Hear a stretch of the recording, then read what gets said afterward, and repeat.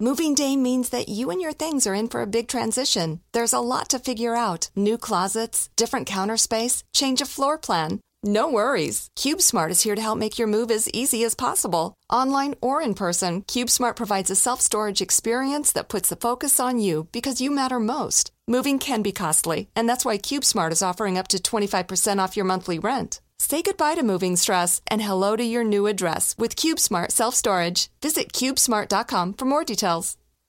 After a long time off, summer's back, and Whole Foods Market has the exceptional ingredients you need to make the most of it.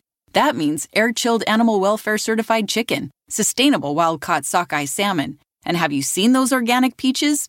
Epic.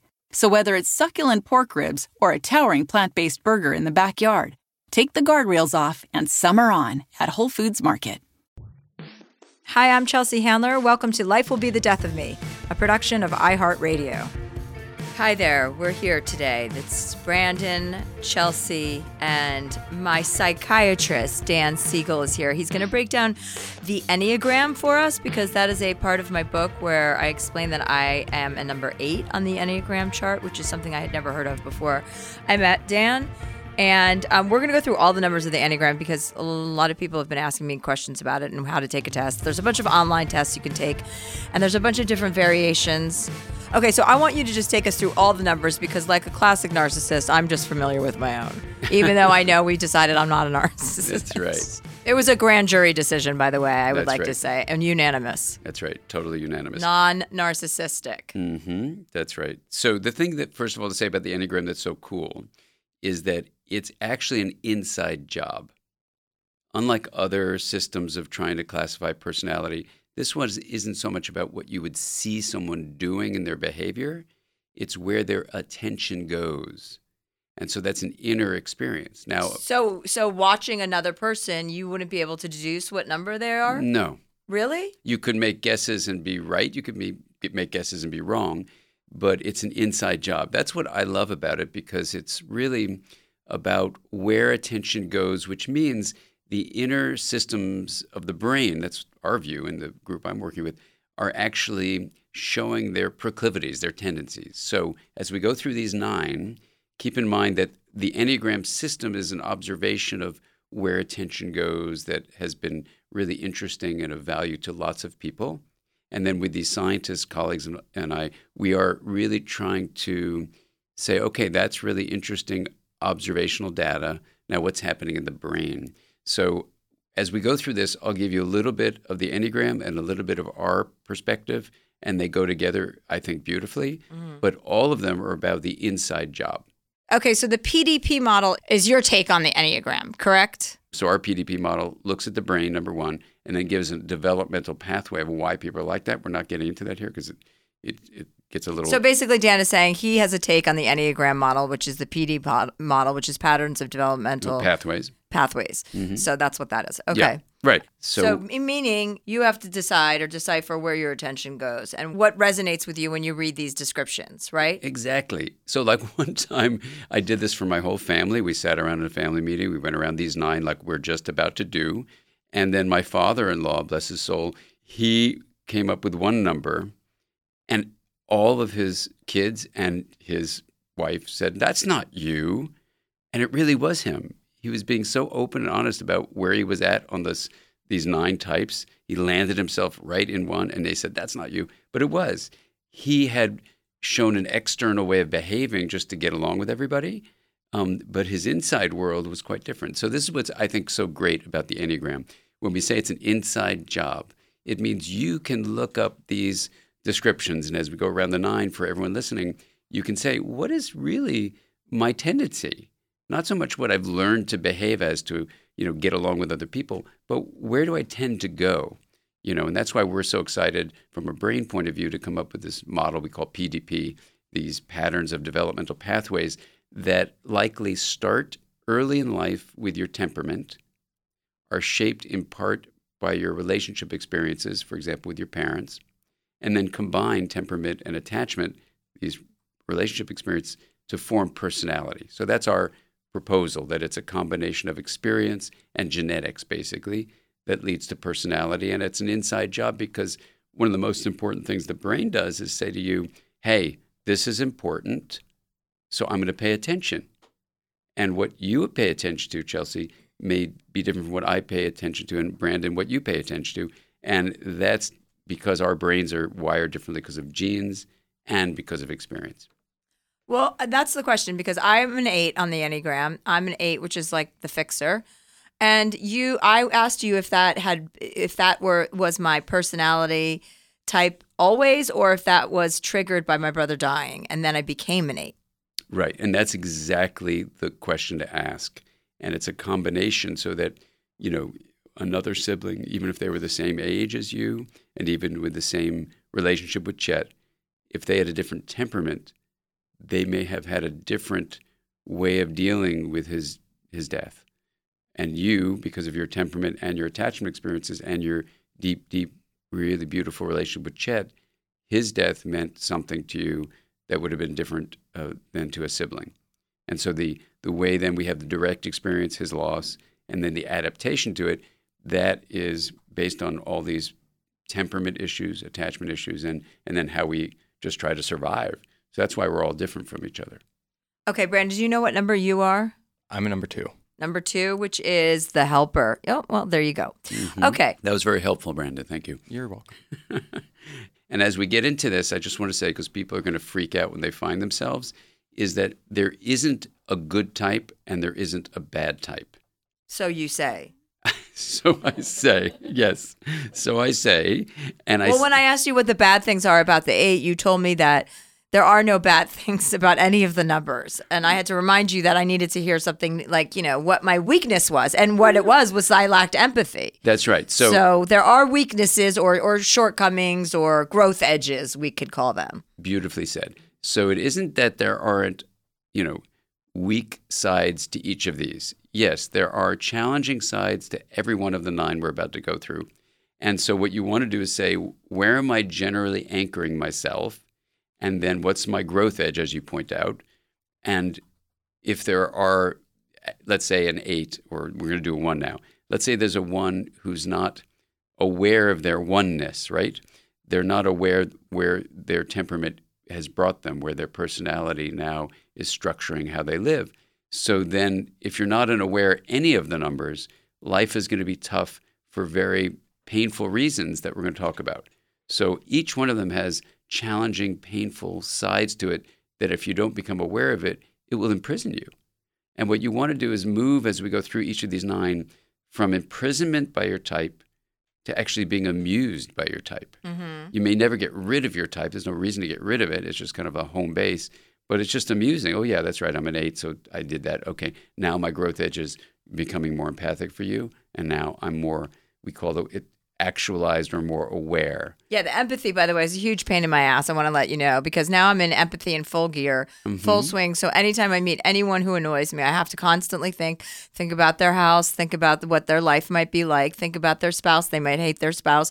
Just think that their life might not be as nice as yours, or not even that. Just think that person might be going through something, and it's exhausting, Dan. Yes, I know. What I have to think about people's shoes and their homes and their cars and getting there, and how much they I wore special shoes for you, aren't they good? Thank you. Well, no comment from you. But anyway, yes. So here's what I want to give you some feedback on. First of all, I went to your amazing show last week in LA. Thank you. And I brought my family, and they were laughing so hard. One of them said, I haven't laughed so hard in years. It was so therapeutic. Oh, that's nice. Everybody, we added more cities. You can buy your tickets at livenation.com for the Life Will Be the Death of Me tour. So great. And my son was there, and, he's a musician, so he's in a totally different field. But he heard what you said about the experience of therapy. So he said, I never really knew what my dad did. Chelsea, thank you so much. Now I've heard, because he's never heard a patient say, this is what happened. So thank you so much for that. And what I want to say to you is, in the green room afterwards, your friends came up to me, and they were one by one saying, thank you, thank you, thank you. You don't know how different Chelsea is. She's so empathic. She's so patient. She listens. It's amazing. What happened? And I said, well, read the book. So she said, they were saying she's now saying things that she didn't say before. She's being in a way that, and it was so beautiful. First of all, they were so loving you for the courage you've had to do these changes.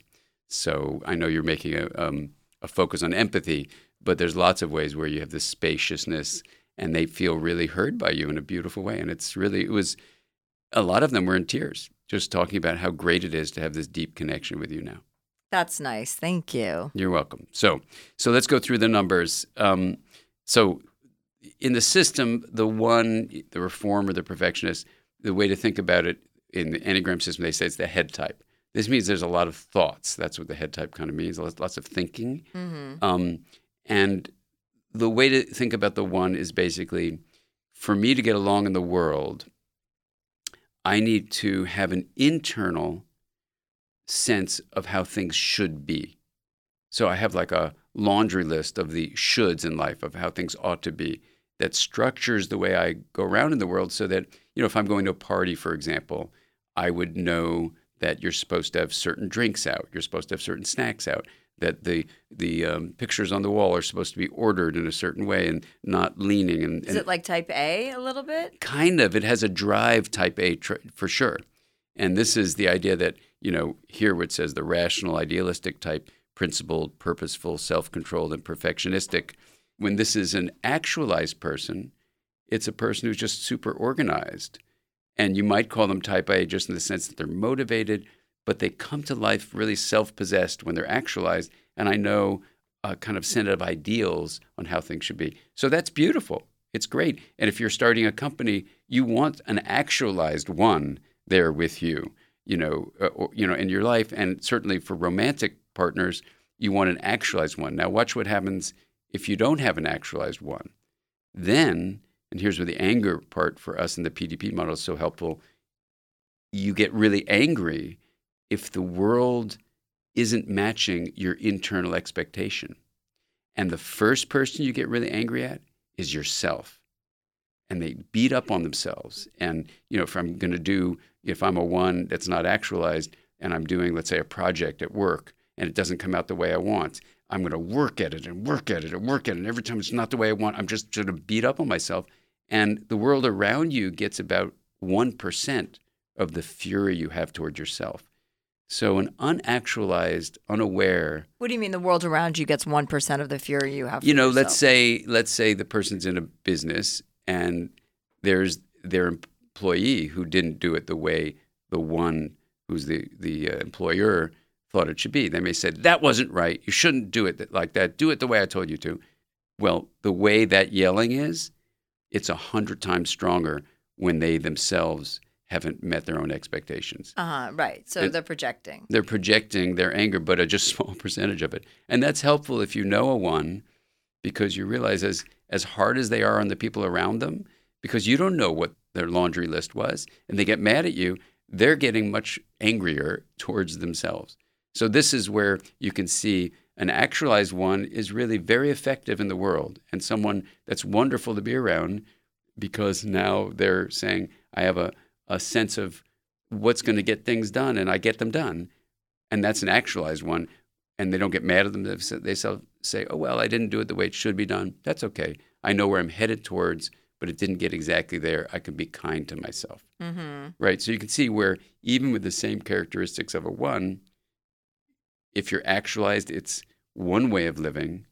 If you're not, you're in a prison of this huge amount of anger, lots of thinking, and you feel like just fretting that things aren't going to be the right way. Mm-hmm. You see how that would work? Okay. Right. So they're rational, they're idealistic, principled, purposeful, self-controlled, so they're not drug addicts. Well, anyone can become a drug addict, but yes, that's good exactly. To know. Right. And perfectionistic. Right. And this is the other name that's given to it, right? Perfectionist. I knew I wasn't a reformer because I'm not a perfectionist. Yeah. And neither am I. And, like when I write books or whatever, like I'll do my best. I'll put my heart into it. And then I turn it in. And I say, okay, next book. Whereas a one, it wouldn't be like that. It would be like, this has to be just right. Mm-hmm. And I really respect that, but it can drive you mad. But there are degrees of being just right without being a perfectionist, I think. Right? That's such a good point, because every single one of us have each of the 9 characteristics. It's really more, what's your propensity? What's your tendency? Where do you kind of land? So yeah, hopefully we all have a little bit of this, like I have an idea how it should be, but we're not imprisoned by it. Right. Yeah. Because there's always something you have very close attachments to. Like me writing this book, I would rewrite chapters, and my friend Sophie would be like, "Oh my God, how many times can you rewrite one chapter?" I'm like, 20. Like I can redo a chapter several times because it's so personal. It has to be. But I'm still not a perfectionist. I still kind of half-ass other things. Yeah, exactly. And there's an interesting comparison of the 1 and the 3 you'll see in a moment that helps you clarify that. Okay, so that's the 1. Yeah. Okay, so let's go to 2. So the 2, now we move to a different zone. This is Brandon. Yeah. And the then helper. The Enneagram, the 2 is a part of what's called the heart center.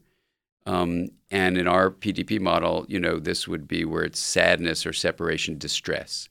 So the heart, literally in our bodies, is actually an organ that has a set of neurons around it that's kind of like a brain. And amazingly, your sense of relationship with others is processed by this network around your heart. You also have a brain, in fact, around your gut. So you have 3 brains. What do those brains look like, Dan? They're literally what's called the intrinsic nervous system of the heart. So if you can imagine a spider web-like kind of mesh that's all around the heart, that's what it is. Mm-hmm. And that connects to your brain? Or It connects to your brain, yeah, in your head. To send signals to your brain from your heart? Both directions, yeah. It sends from the heart to the brain and from the brain to the heart. Brandon, did you know that? I didn't. The more you know. There you go. The more you grow? Exactly. Mm-hmm. The more you know, the more you grow. And Brandon, for you, if you're saying you kind of found yourself in a 2 zone, we now go to the heart center. So unlike the head center where lots of thinking, now it's the heart center. And for us, it's about this relationality. That's what the heart is really about, our relationships with other people, our relationship to the larger world. And, poets have known this a long time. And here, the 2, unlike the 1 who's kind of focused inwardly, what's my internal list of how things should be, the 2 now moves not only to the heart center, but it moves to an external focus, which goes like this. How can I work on my relationships with other people? And in the different settings I've been in, I've been able to study a bunch of 1s, a bunch of 2s, et cetera, each of these in pure form and hang out with them. The 2s, I think, have a lot of what are called mirror neurons, meaning they're really sensitive to the internal state of other people. Brandon, does that? Yeah, I would agree. Okay. Now, other people don't have that. So just as a 2, you may not realize everyone's not like that. So when I had all these 2s up on a stage and they were like being interviewed, when one of the people would cross their legs and fold their arms, everyone on the stage did the exact same thing. And the mirror neurons system that we have basically allows you to do 2 things. It allows you to observe another person, imitate their behavior automatically, but also to feel their feelings. So it's like sponge neurons. And I think the 2s just are born with a lot of them, which means you're very tuned into the internal needs of another person. And so with that external focus, I'm focusing on other needs. Here it's called the helper, which is the common term for it, the caring, interpersonal type, demonstrative, generous, people-pleasing, and possessive. An actualized 2 is just a person who's really kind, giving, but knows enough about their own tendencies that they don't give up their own needs because they're aware, wow, I just have a tendency to take care of everybody, but I got to remember to take care of me, this internal person.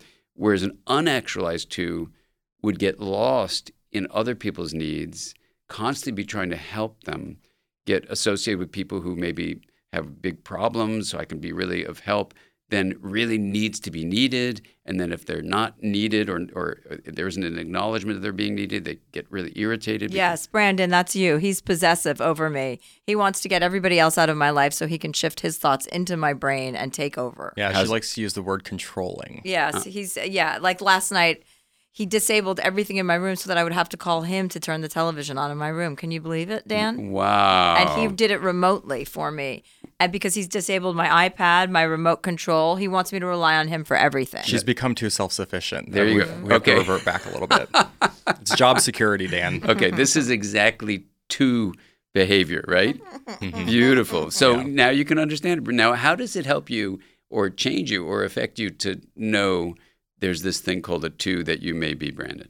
I think anytime you have a reference point to certain characteristics or attributes, you can make sense of them a little bit. And so knowing that there is, like you say, the growth edge where there are things that any of these numbers can work on, you have kind of a touch point to go back to, like, oh, okay, well, I've spent a lot of time working on someone else. Like, it's a reminder. These are the things I need to work on for myself. Beautiful. Yeah, and that's great. And that's so well said, because this is the point of doing all this is not to just shove people in a category and say, oh my God, I'm a 2, there's nothing I can do. It's quite the opposite. You say, okay, now I understand this tendency, whether you get the brain stuff with our PDP thing or not. It's just you say, okay, that's my tendency. So my growth edge, and that's a beautiful term that David Daniels loved to use.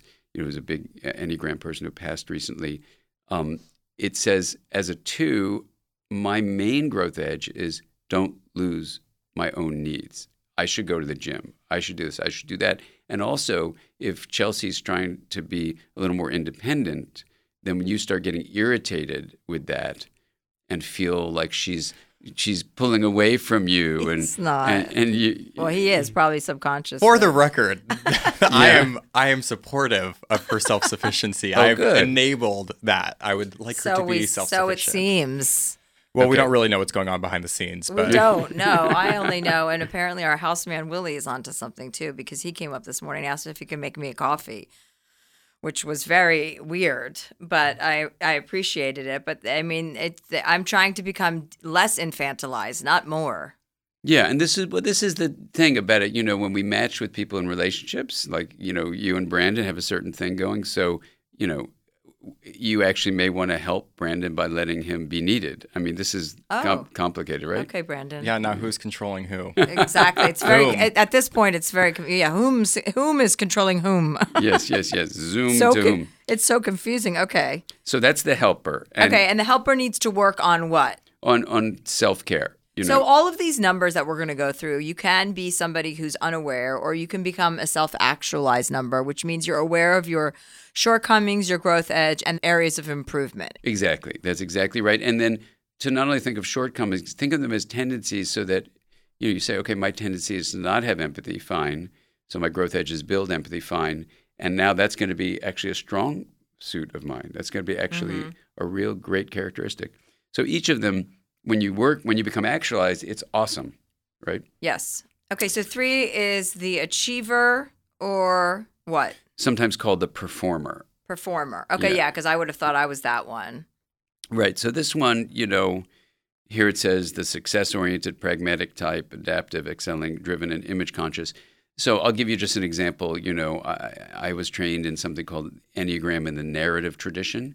Helen Palmer and David Daniels started this thing. It's a beautiful way of basically you get together for a few days or a workshop for a week or whatever, and all of, let's say in this case, the 3s, but you do them for every type, get up on a stage, and then there's an interviewer who's training to be a professional in this field who interviews, let's say, the 3s. So in this case, it was now time for the 3s to get up, right? The clock said 2 o'clock. It was time for the 3s to get up there. None of them were up there. So the rest of us, all the other numbers, were sitting in the audience. There was no one on the stage. This had never happened before. Everyone is always punctual, especially the 1s. And then we laughed. We said, we bet they're all in the bathroom combing their hair. So someone said, probably a 7, said, let me go check. And they ran to the bathroom, and sure enough, all the 3s were in there making sure their hair was just right. Real. So that sounds like a perfectionist, no? Well, it's a person who really cares, and this is where it's still in the heart zone, right? So it's about relationships. Someone who really cares how other people are going to think of them, right? So like you would never see me doing it. Like my daughter had to say to me, Dad, you probably think it's selfless not to be combing your hair. And I go, what do you mean? She goes, you never comb your hair, do you? I go, no, not really. She goes, do you ever look in the mirror? I go, well, actually not. She says, do you realize how selfish that is? I said, what do you mean? She was a teenager then. And she goes, it's selfish because go look in the mirror and you'll see what I mean. You look like you put your fingers in an electric socket. And you may not have to look at yourself, but the rest of us do. So go look in the mirror and comb your hair, right? Now, a 3 would never be like that. A 3 would have a comb. They would go to the mirror. I mean, I never do. I'm just not a 3, right? So I don't, and this is where she says it's selfish, I don't really care what other people think about my appearance, as you probably know, because you make comments about my shoes. I picked up on that. I try to match my clothes as best I can, but I'm color challenged. So in any event, the issue is the threes, that's a different thing. Their go-to place, this is the tendency, right, is to say, are other people going to accept me? And what are the ways they're going to accept me? They're going to accept me by my appearance because I'll be good looking. They'll accept me because if I perform well, they'll say, wow, Dan has done that song really beautifully, or he's really great. So the difference between a 1 that you're pointing out would care about outcome and a 3, and this is part of the questionnaire we have in this book I wrote called The Mindful Therapist. You can see in the chapter on traits this whole thing outlined with an interview you can do with the questions from a PDP point of view. Basically a 1, you say, if you're doing a project, are you more concerned about the essence of the project or how the project appears? And a 1 says, the essence of it, I want everything to be exactly right. And the 3 says, of course, I care about how it appears. Yeah. So that's the difference. It's I want to impress others. So the main thing is not how complete and comprehensive the project is it's not that. That's a 1. Here for 3, it's, did you like me? They want to be accepted. Accepted. That's the main. It's a relational thing. Uh-huh. The 3 is not about relationships. It's about the thing itself. So, you want to have, like if you're starting a company or whatever, you want to know who's going to be a 1 doing the work, that get the projects just right. But then in the front office or who's designing your space, you want a 3 who says, I like things to appear really nicely. Comb your hair, Right. So, yeah. So that's a 3. And so the downside of a 3 is if people don't approve of me, I feel terrible. I feel really, really bad. And the classic question we ask for all these, if you're going through this, is to say, when you were a late adolescent or in your early adulthood, before you had maybe any therapy or reading any Enneagram books or anything like that, what would you do when you're in a stress? Which is most people. I mean, not people who are listening to this. People who are listening to this probably read my book and are listening to, Well, they know a little bit about it. But I mean, you just say before you really studied this or had therapy to change, when you were just yourself without much effort to change, when you're in a stressful situation, the classic one I like to use is you go to a gathering of people like a party and you don't know anyone. Where does your attention go? The 1 goes to, are things the way they should be? The 2 goes to, who's in need that I can be helping? The 3 goes to, are people going to be impressed by me? So I need to say things a certain way so people say, wow, that person's really whatever, smart, funny, whatever it is. I've impressed them as a 3 in the party, right? So an unactualized 3 is a prisoner to that.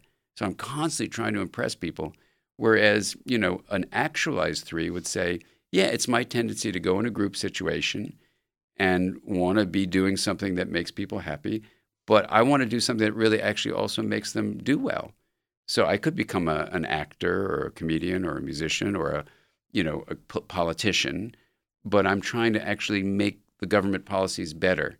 But I like being on stage because I like the applause, and that's okay. There's nothing wrong with that. Mm-hmm. And in fact, all of us have a bit of that. Yeah. Nobody hates applause for themselves. Well, some people get embarrassed. Exactly. Yes. Some people but do. For the most part, as an adult, you can appreciate that. If people are cheering for you, it's usually a good thing. Yeah. I know some people loathe attention, but think about the difference, let's say, in someone who says, I want to do something where people applaud because they really learned something and their lives are going to be better. And I really am grateful that the interaction we just had improved their lives versus I got up on stage and I showed them how smart I am. Yeah. I showed them what a great dancer I am. What a great, and that's the unactualized 3. Okay. So anyway, there's a reason everyone is the way they are, which when you feel that about people, you go, oh, I get it. So this has helped me so much understand other people too, which is what you told me initially, that understanding that, everybody's coming from a different spot is helpful information. Yeah, exactly. So for the 3, the feeling is I just want to be at one with the uterus. That's our view. The uterus. I thought it was the universe. I know, that's the joke. Oh, right? shit. But the idea is you start in the womb and you're at one with things. Every one of us come out, and depending on your tendencies, you come out different ways. That's it in a nutshell. But the bottom line is for a 3, I just want to be loved. That's it. So simple. And the way I'm going to be loved is to impress you. Mm-hmm. And if I'm not actualized, then I'm going to be a prisoner to that. If I'm actualized, I'm going to turn it into my impressing you is actually helping you. And I'm going to educate you or make you deeply laugh about something that helps you learn something about yourself, or you're going to start helping others, right? So we can turn any of these tendencies into a really great contribution to the world. Yeah. Brandon, that's a reminder. Would you write down that I'd like to get my uterus removed? Yes. Okay, we're going to take a quick break and we'll be right back. If there's something that's interfering with your happiness or that's preventing you from achieving some of your goals, I want you to know that there is online counseling available for you. It's called BetterHelp. BetterHelp offers licensed professional counselors who are specialized in all sorts of issues. So, as we all know, everybody's dealing with something. So, whatever your issue is, I want you to know that there is an outlet for you. I know everybody can't afford to go to a psychiatrist or seek professional help in their personal lives. You may not have the time, but everyone can go online. It's confidential, and for Life Will Be the Death of Me with Chelsea Handler listeners, you will get 10% off your first month with discount code Chelsea. So you can get started today. Go to betterhelp.com/Chelsea. To show you how easy it is to file a claim with Geico, we hired a soap opera star. Gracious me, my car has storm damage and I've had to file a claim. Could it possibly get worse? Will my claims team leave me for someone else? Someone less intense? No. Actually, when you file a claim with Geico, you get your own dedicated claims team who promises to stay with you throughout the process. Oh, I've never known such loyalty. I can't wait for the second season. Geico. Great service without all the drama. Okay, number 4. Yeah, that we're on number 4? Yeah, the individualist or... You know, the words that are used, the other words are sometimes insulting. So I think I've intentionally forgotten this one. I think this one's called romantic. Romantic. I know 4s. A couple of my close friends are 4s, self-identified 4s. Really? Okay. And what do they say? That they're hard, they're very opinionated, they're very romantic, they're very sensitive, but they hold on to this notion of romance in a way that I can definitely see them separating themselves from others, like way more than other people do. They're very romantic about the notion of it all. Exactly. So that's where the romantic... And they hold on to the past. Mm-hmm. A lot. Mm-hmm. That's my perception of a 4. Yeah. So there's, it says the sensitive, withdrawn type, expressive, dramatic, self-absorbed, and temperamental. So, I was given the beautiful opportunity by David Daniels and Helen Palmer to be a scientist at this meeting with 50 people studying the Enneagram. So, it turned out that we did an interview. They let me do this research interview that I'm trained to do. And then I said, okay, everyone's going to do the interview. Fine, they did it. I got the results. That was beautiful, really interesting. But then I said, just to make this a public educational experience, let's just pick one person randomly to talk about it. So randomly, a bunch of people raised their hand, and I just picked someone. I didn't know what her type was. And she was a 4. So then everyone goes, oh, no. And I said, what? Well, I didn't know about the Enneagram. They go, what? This is going to go on for 5 or 6 hours. And the idea is... for this type. They're loquacious, for sure. Very loquacious, right. Exactly. Poets and all sorts of beautiful, beautiful things. Now, here's the thing about this 4. Here it's called the individualist or the romantic. The idea that's really helpful for me to anchor this one, and this makes it really see why it's hard. We're still in the heart zone, okay? So the 2 was the heart zone. For us, it's sadness, but in the Enneagram system, it's the heart zone. And it's about external focus. The 3 is kind of both inward and outward focus. Now we're going to an inward focus of the heart. Okay, so 2, 3, and 4 are heart. They're all heart, right? Okay. And sadness would be our view. So and separation, distress. And here's the statement I once learned from David Daniels that was so helpful. It's that there's a feeling inside that other people are not like me. I'm unique. Not like I'm bragging about that, but just I actually feel kind of lonely. There's actually no one like me. I'm kind of alone. That's number 1. And number 2, that other people have it better than me. This statement, the grass is always greener on the other side. There's always a feeling of something missing. Now, our view is that, you used to be in the womb, and now you're out of the womb. Something is missing. Before, you didn't have to breathe. You didn't have to eat. You didn't have to call out for anything. You were just at one with the uterus, this oneness of being. And now you got to do all this stuff. So there is something missing. That's our view. But for a 4, it's like, oh my God, there's something missing. I have this longing that will never be quenched. Oh, and you write poetry, you're about to do songs, do paintings, journal writing, all this stuff. And when they're not actualized, they just have this quality of self-absorption because there's something feels so wrong. So in therapy, if you're working with a 4, what's so helpful about this system is you say, that feeling you have that there's something missing and something will always be missing will likely always be with you, and don't take it so seriously. Yeah. Because it isn't that there's something missing, it's just that you're type. And that is so helpful because people are always looking for what's the thing missing. And in our system, we just say what's missing is you're not in your mother's womb. You know? Right, So- right. And they go, Okay. oh, I got it. I'm longing for oneness that is actually what I did have when I was in the womb. See, this is why our system we find so helpful, because you say, that's what it's there for. Now, what is an unactualized 4 doing then? They're pining. They can be tendency to be depressed, be by themselves. And a lot of people do talk about how they can be prone to alcoholism and, really just want to drink their way away from this unbelievable pain they can feel if they're isolated, And in contrast, an actualized 4 could just be this exquisite, romantic view of life where you say, okay, yeah, I am a 4, so I realize there's always going to be this longing, but I can turn that energy of longing into actually creating art in the world, beauty. I can write songs, I can do, these incredible poems, and I can express what is a common human journey, which is, we're all looking for something. And I don't have to take my longing and this emptiness that I feel as absolute truth. It's just a feeling I have. And this is why, again, the Enneagram is so cool, because it's an inside job. You might not know that that's what this person is. So a lot of 4s, it's hard to from the outside to figure it out because they're having this internal experience. See, but I would think that those qualities that you're describing are easy to sense in somebody else, especially number 4. Somebody who's self-absorbed, somebody who's dramatic, very temperamental, maybe depressed, always not ever in a state of bliss. Well, that's probably because you're a lot more empathic than I am. Okay, thank you. I was hoping you would say that today. Okay, let's move on to number 5, the investigator, or...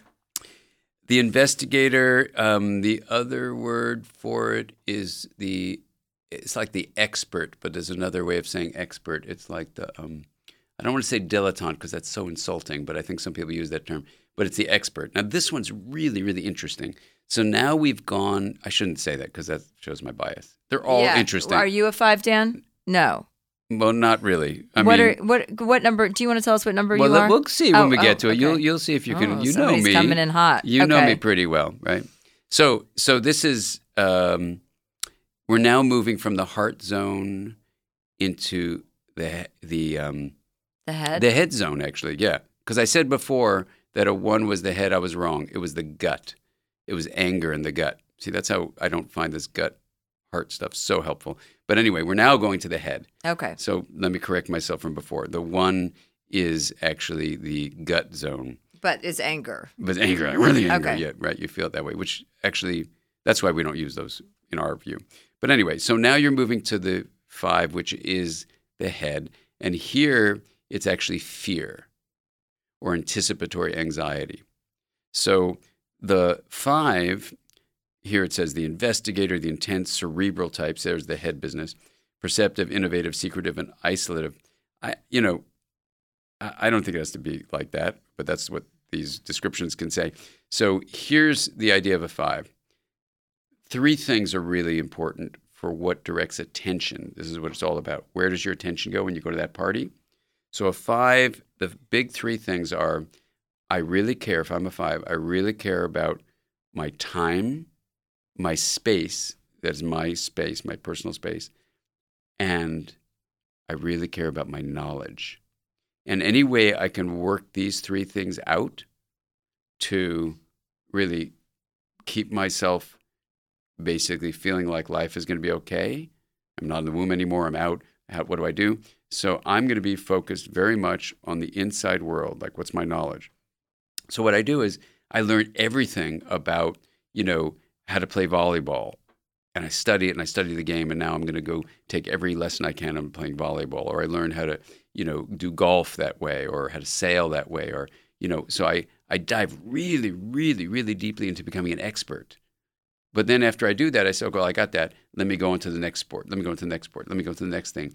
And I gather people around me who are experts, right? So if I were a journalist, I would be someone who is interviewing experts in something, right?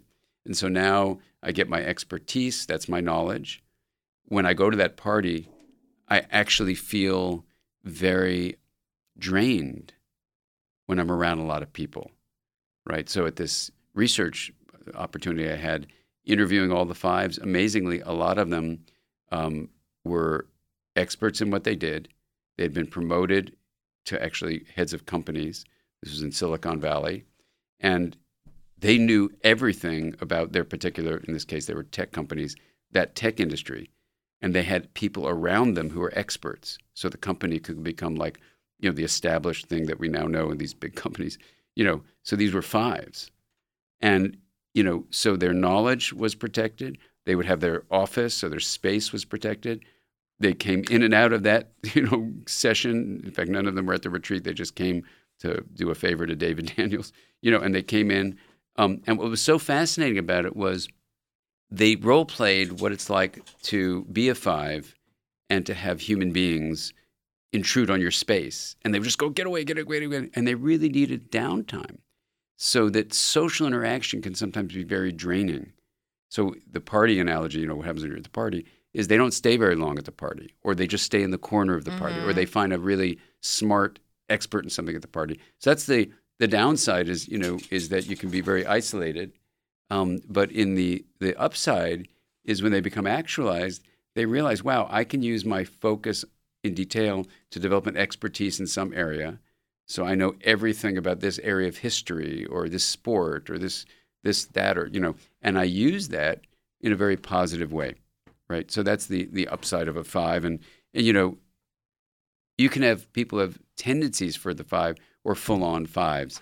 And just to be realizing that's where you are can drive you in a beautiful way. You can get a lot of knowledge. You can be the person in a company that when you say, we need to know about the future of this area of our company's work, and a five will go, no problem. And they dive in and they learn everything on the planet known about that. And that's who you want on your team. You want a little bit of everybody, right? Mm-hmm. And so the five can do that. Okay. Yeah. And the six is the loyalist? Yeah, the six is sometimes the loyalist, or the loyal skeptic is sometimes what it's called. And this says the committed, security-oriented type, engaging, responsible, anxious, and suspicious. This you're is a six, right? I think you're a six. Yeah, I'm suspicious of you saying that, and it makes me a little anxious. So the idea of a six, again, is you're in this head zone, right? And so fear and anticipatory anxiety is what a six does. And the funny thing about a six, and yes, that's where I landed. I had no idea. I only knew one type I wasn't. And then when I went to Helen and David, I said, all I can tell you is what I'm not. And they were both sixes. And so they landed me in this six zone. I got up on stage with the sixes who were from all over the world, right? These are heads of hospitals, heads of companies, heads of all sorts of, they came from all over the world to do this week together. So I'm really a skeptical, well, obviously I'm a six, so I'm skeptical. So I'm skeptical. I'm up there. But the one question the interviewer asked, I couldn't stop laughing my head off because it's a head type, right? They said, when you go to the market and you're supposed to buy like a roll of whatever, paper towels, what do you do? And every single one of us, you said you buy 7 rolls. And then they said, why? And they go, because you never know when there's going to be an earthquake or a disaster and that store will close. So if you're bothering to be there, you have to prepare for the worst case scenario. And that's essentially what a six is you come out of the womb, things aren't right, and you have to think about what's the worst thing that can happen and prepare yourself for it. So there's a lot of focus on danger. That's the fear part. And there's a lot of, when you go to that party, you look at where the fire exits are. You look at where the people are that could hurt you, people that could protect you. If you go to, I remember going to Dodger Stadium, I would see the police in the stadium immediately. I'd know where all the exits were. I wasn't trying to do that. It's where your attention goes. as a physician, being a 6 is really, really challenging. And it's also wonderful because when a patient comes to see you, when I was doing, medical medicine, I would say, okay, well, I think it's probably, an intestinal flu, but what if it's a life-threatening problem in their intestines? And I would always second-guess things. And I got to be known in the hospital when I worked in a hospital as a person who would find things that were so rare, most human beings wouldn't even think about them, but I would. And I'd find them, and they would actually sometimes be there, and I'd save someone's life a couple times when I was in pediatrics because I thought outside the box, because now I know because I'm a 6. So it's exhausting when you're not actualized because you take every worry you have seriously. So it can be really terrifying. When you become actualized, you go, isn't that amusing? So actualization is more just like awareness. It's awareness. Right? It's just being conscious of your behavior and where your attention goes, like in a default mode. Exactly. I couldn't say it better. And the awareness of... Thank you. You're welcome. And then where you go in the default mode, you then can change. So I don't have to buy 7 rolls of paper towels anymore. I can go there. I did this just yesterday. I was so proud of myself. I went there and I just bought 2 things. In the past, I'd buy, 25 things. Right. Right. I try to avoid markets altogether. Well, there you go. In my opinion, I just think it's best to just not go in. So that's the 6. And there's 2 different variations, just so you know. The fear can be so great. There's the anti-fear types. And that, for any 6 listening to this, you have to be very careful. And I certainly had to be really careful in my life, where because the fear is so great, you just completely shut it off. And fear can be your friend, And so when you completely shut it off, you do stuff that's really dumb. That endangers yourself or others because that's your style. You become I forgot what the word is, but it's anti-fear. There's another word for it. So I had to realize that was a tendency I have. So, if I was in Africa recently and some colleagues of mine were going out near this waterfall, really big guys, and I'm not that big, but they were big and they were going out and they were adventurers. So they said, come with me. And so I said, I could go. This would be a fun adventure with the boys. But, look at that waterfall. It's like 200 feet. They're like 10 feet from it. They're walking on slippery rocks. Is this my 6 stuff making me not do it? Well, I should do it. That's the anti-fear stuff. Something? I'm not going to do it. They went and they slipped. And one guy was going right down the waterfall. And the women who were with us, I go, I feel like a wimp. Look, I didn't go with the guys. And the one woman goes, you know what you are? I said, what? She goes, you're a man. Those are just little boys. That guy almost died. Yeah, I would have gone with them for sure. Yeah. Brandon, would you have gone with them? I would have gone with them. Yeah. See, okay. I would have been hesitant. But see, I have no regard for my personal safety.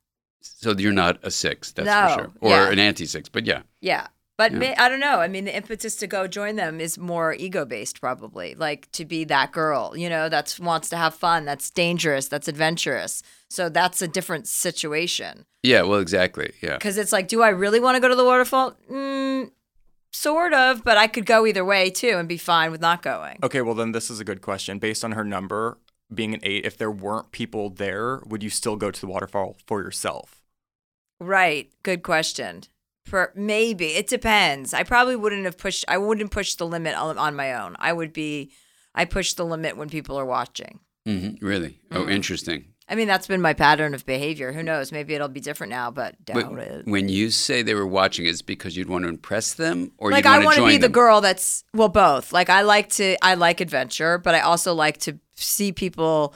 I like people to see me like having an adventure. I like that aspect too. Okay, so let's come to that in just 1 second because we're going to do the 7 and then we're on to you, the 8, right?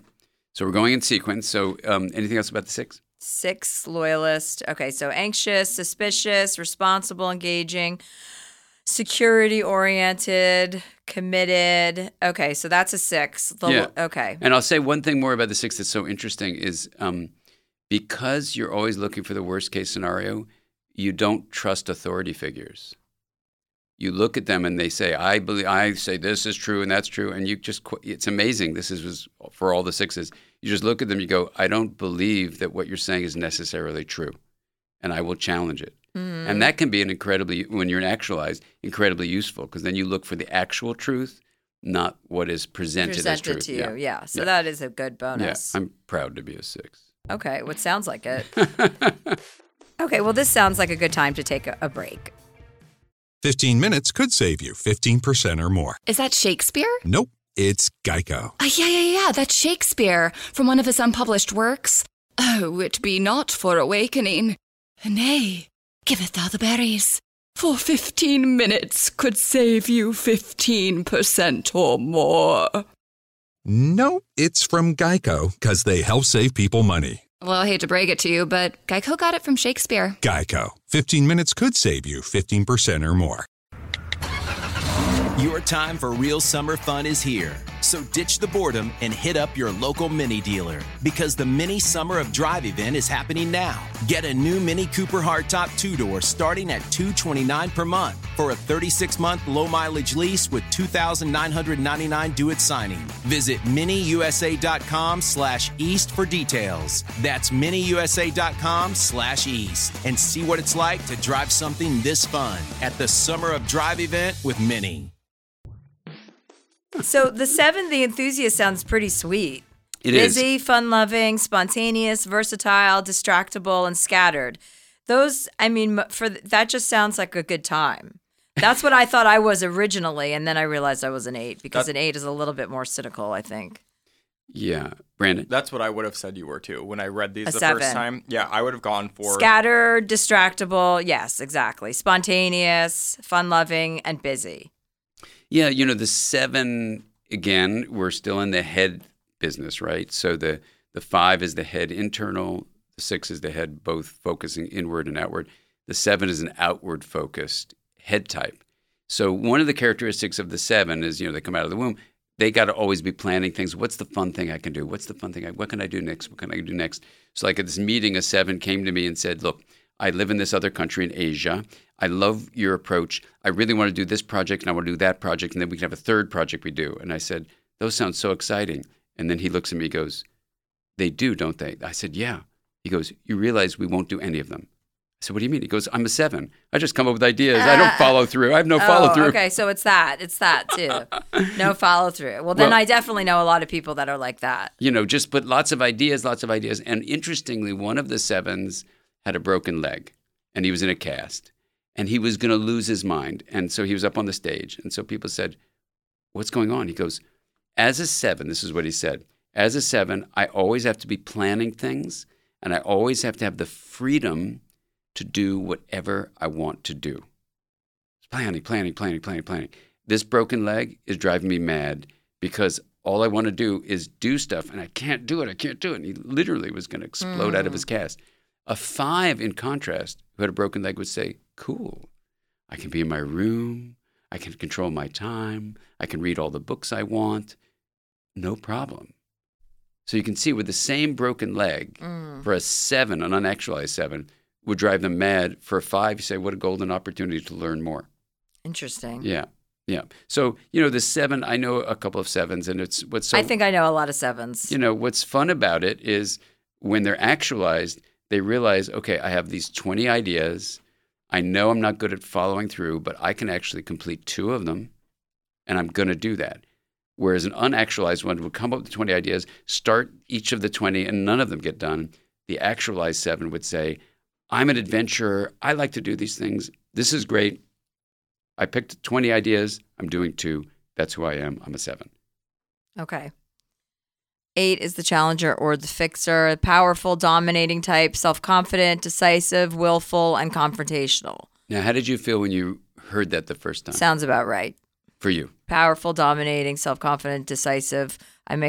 Willful. I can be indecisive, but I make decisions very quickly.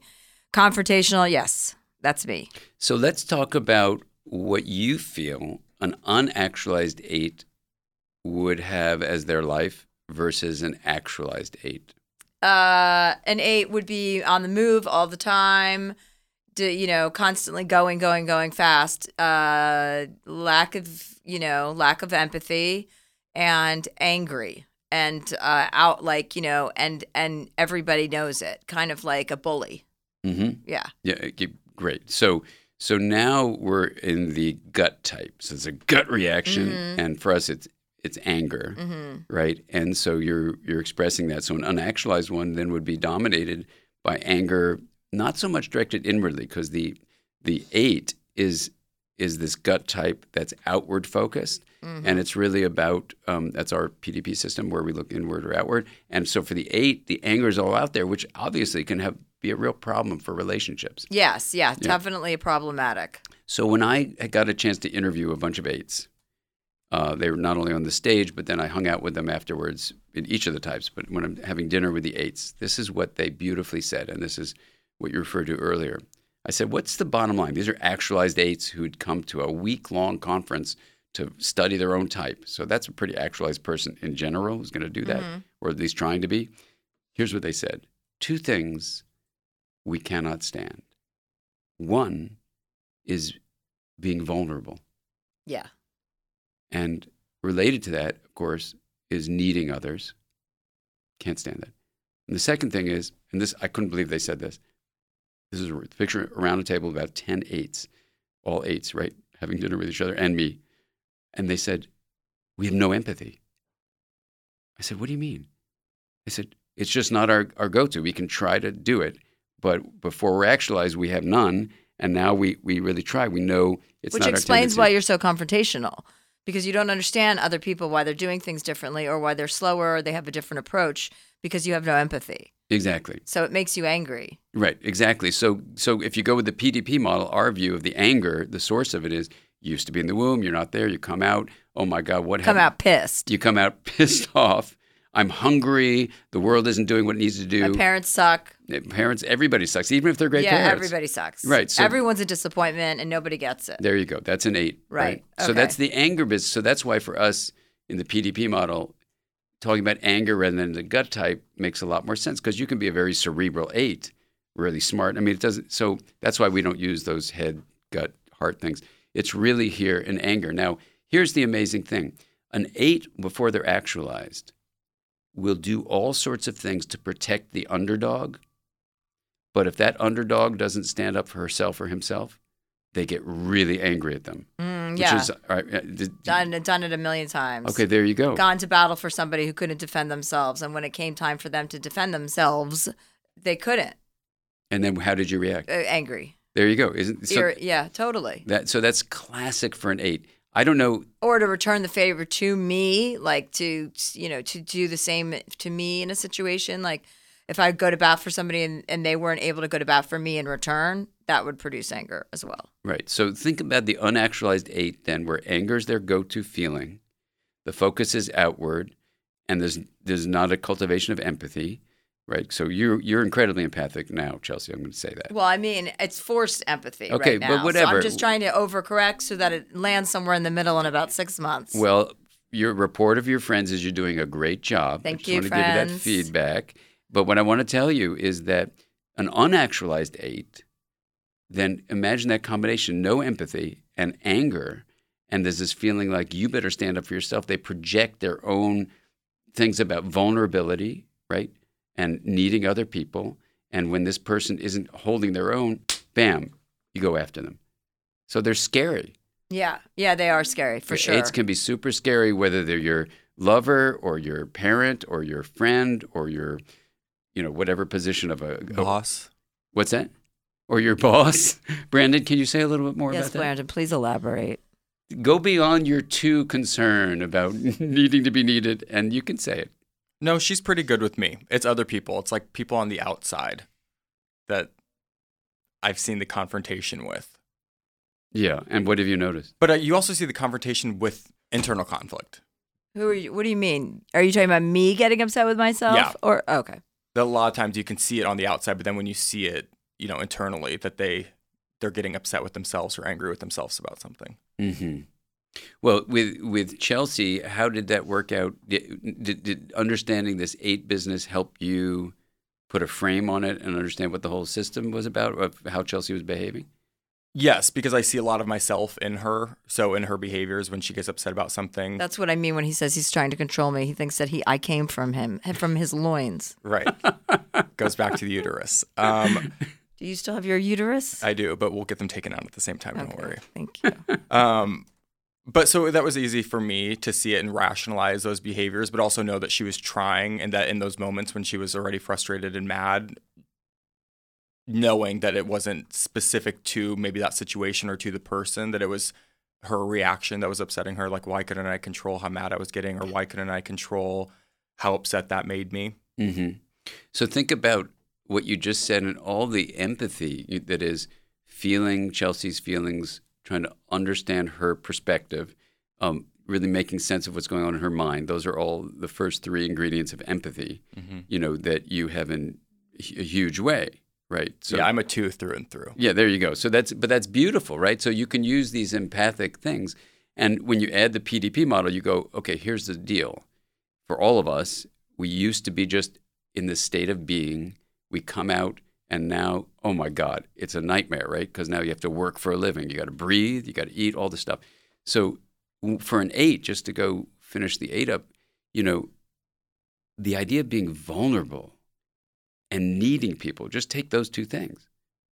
You go back to this passage from being in the womb, at one with the uterus, and now you're out. You are pissed off that you need other people.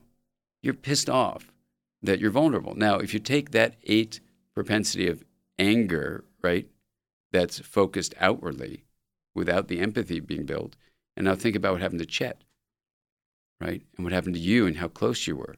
So you combine that propensity you likely had, and now that trauma and loss you had, and the way the family didn't support each other and stay empathically connected to one another, right, when that happened.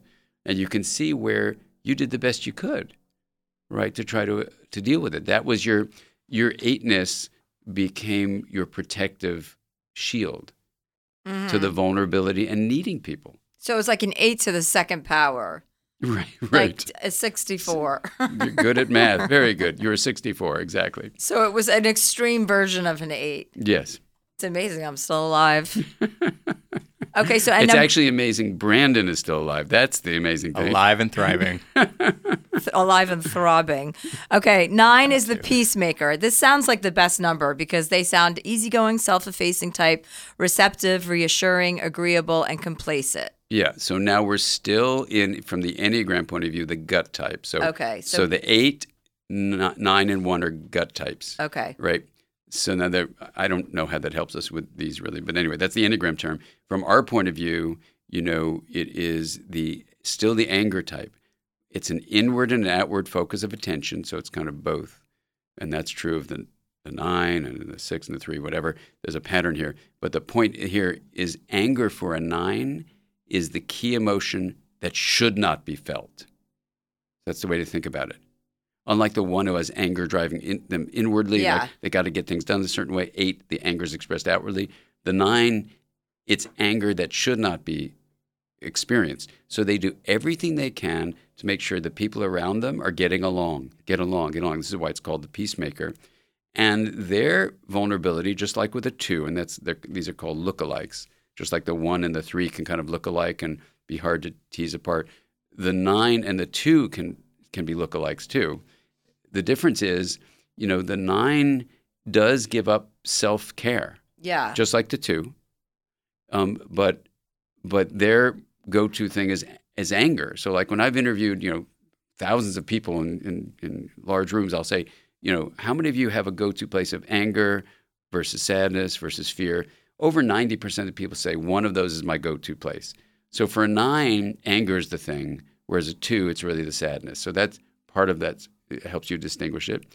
The other thing is that a 9 is really trying to constantly look at the large picture, and they're always taking care of a whole group system, whereas the 2 is more like one-on-one. I'm going to really meet your needs and meet your needs. A lot of people are one-on-one. That's another personality trait. Some people function great in groups, and some people can only have one-on-one conversations. Exactly. So, and that's a whole nother way as we can look at, you can divide this again as who's a group person called social, who's a one-on-one person like a relationship like this, and who's a more, what's sometimes in the Enneagram system called self-preservation or, what's internally focused. Like a 5 can tend to be that way, but you can have any of these 9 numbers then be a group. You can have a group 9, you can have a one-on-one 9, and you can have a self-preservation 9. So that's a whole other layer Okay. of complexity. Yeah. In fact, that way of dividing it, we could have a whole nother conversation about that. Okay.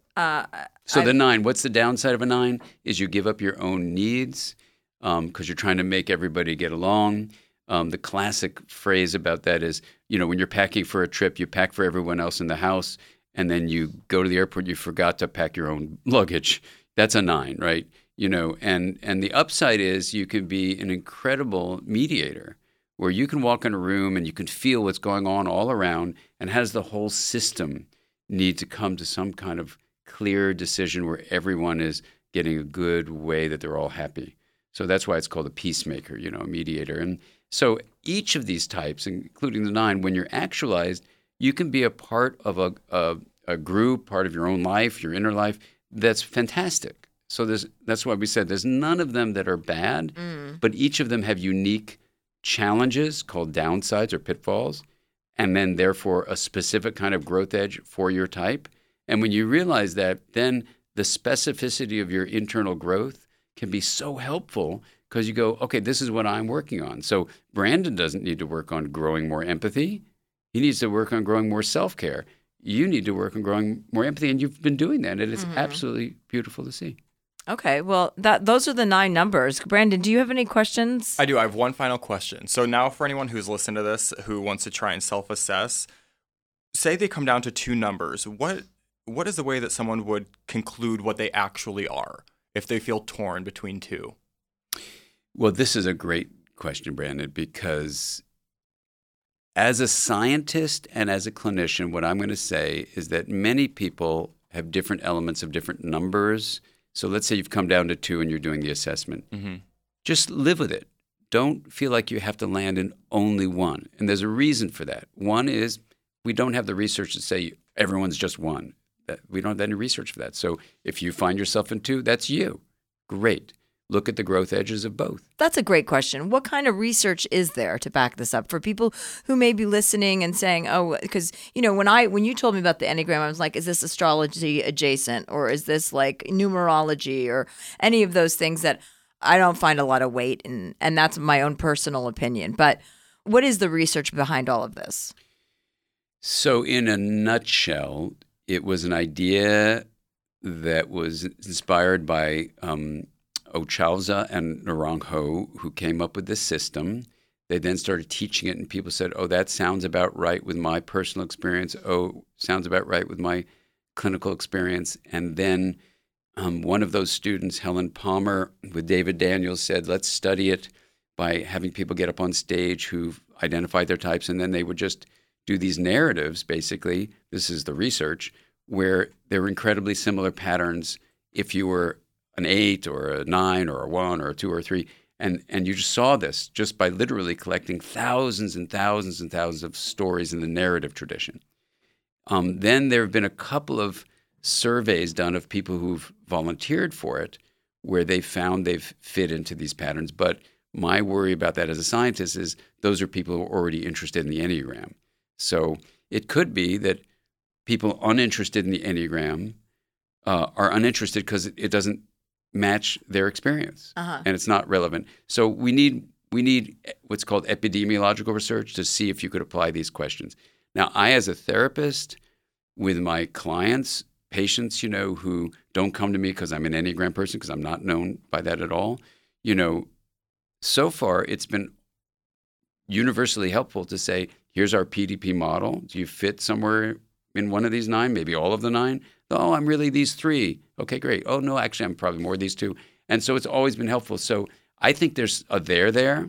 I just think the science needs to be doing epidemiology, not just on people who think it's cool and interesting. And so we can ask these questions. We actually have a wish to take these 600 twin pairs. Some are identical twins, some are fraternal twins, and then apply our model of the PDP, which is inspired by the Enneagram, but as you can see, it's different. And then see, are identical twins more likely to have the same type than fraternal twins, which would be more like just siblings? We're working, like Denise Daniels and Laura Baker are genetics of personality experts. And so we're going to try to really do the science of it. It doesn't exist right now because the professional world of mental health has not embraced the Enneagram. It's really just a popular model. And, there are lots of ways of talking about the Enneagram that are very unscientific, that are people's opinions. I think the Enneagram in the narrative tradition is so useful because there it's just literally what's called naturalistic data.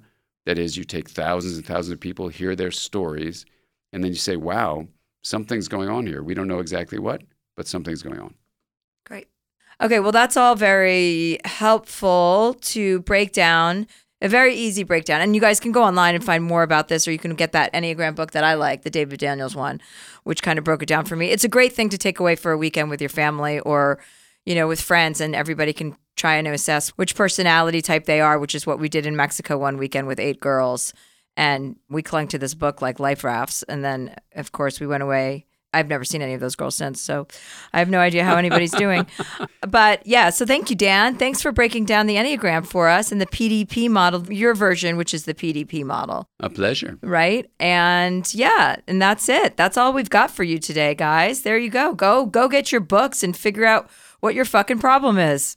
Well, you can buy my book, Life Will Be the Death of Me, is available in stores now. The New York Times #1 bestseller. Thank you, Brandon. You're welcome. And Dan Siegel has also written a lot of books. So if you look him up, you can find a lot of books about mindfulness and adolescent brain development and blah, blah, blah, blah, blah. And I have added stand-up dates. I am doing stand-up in Atlanta on June 27th.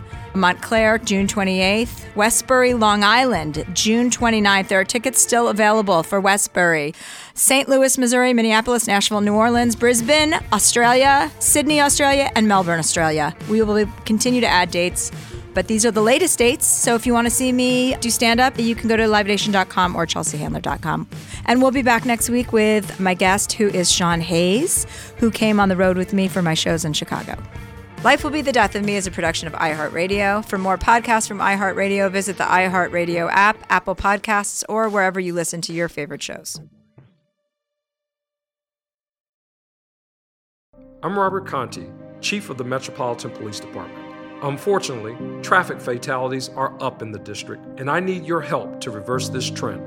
Seatbelts save lives and reduce the risk of death or injury. Click it or ticket.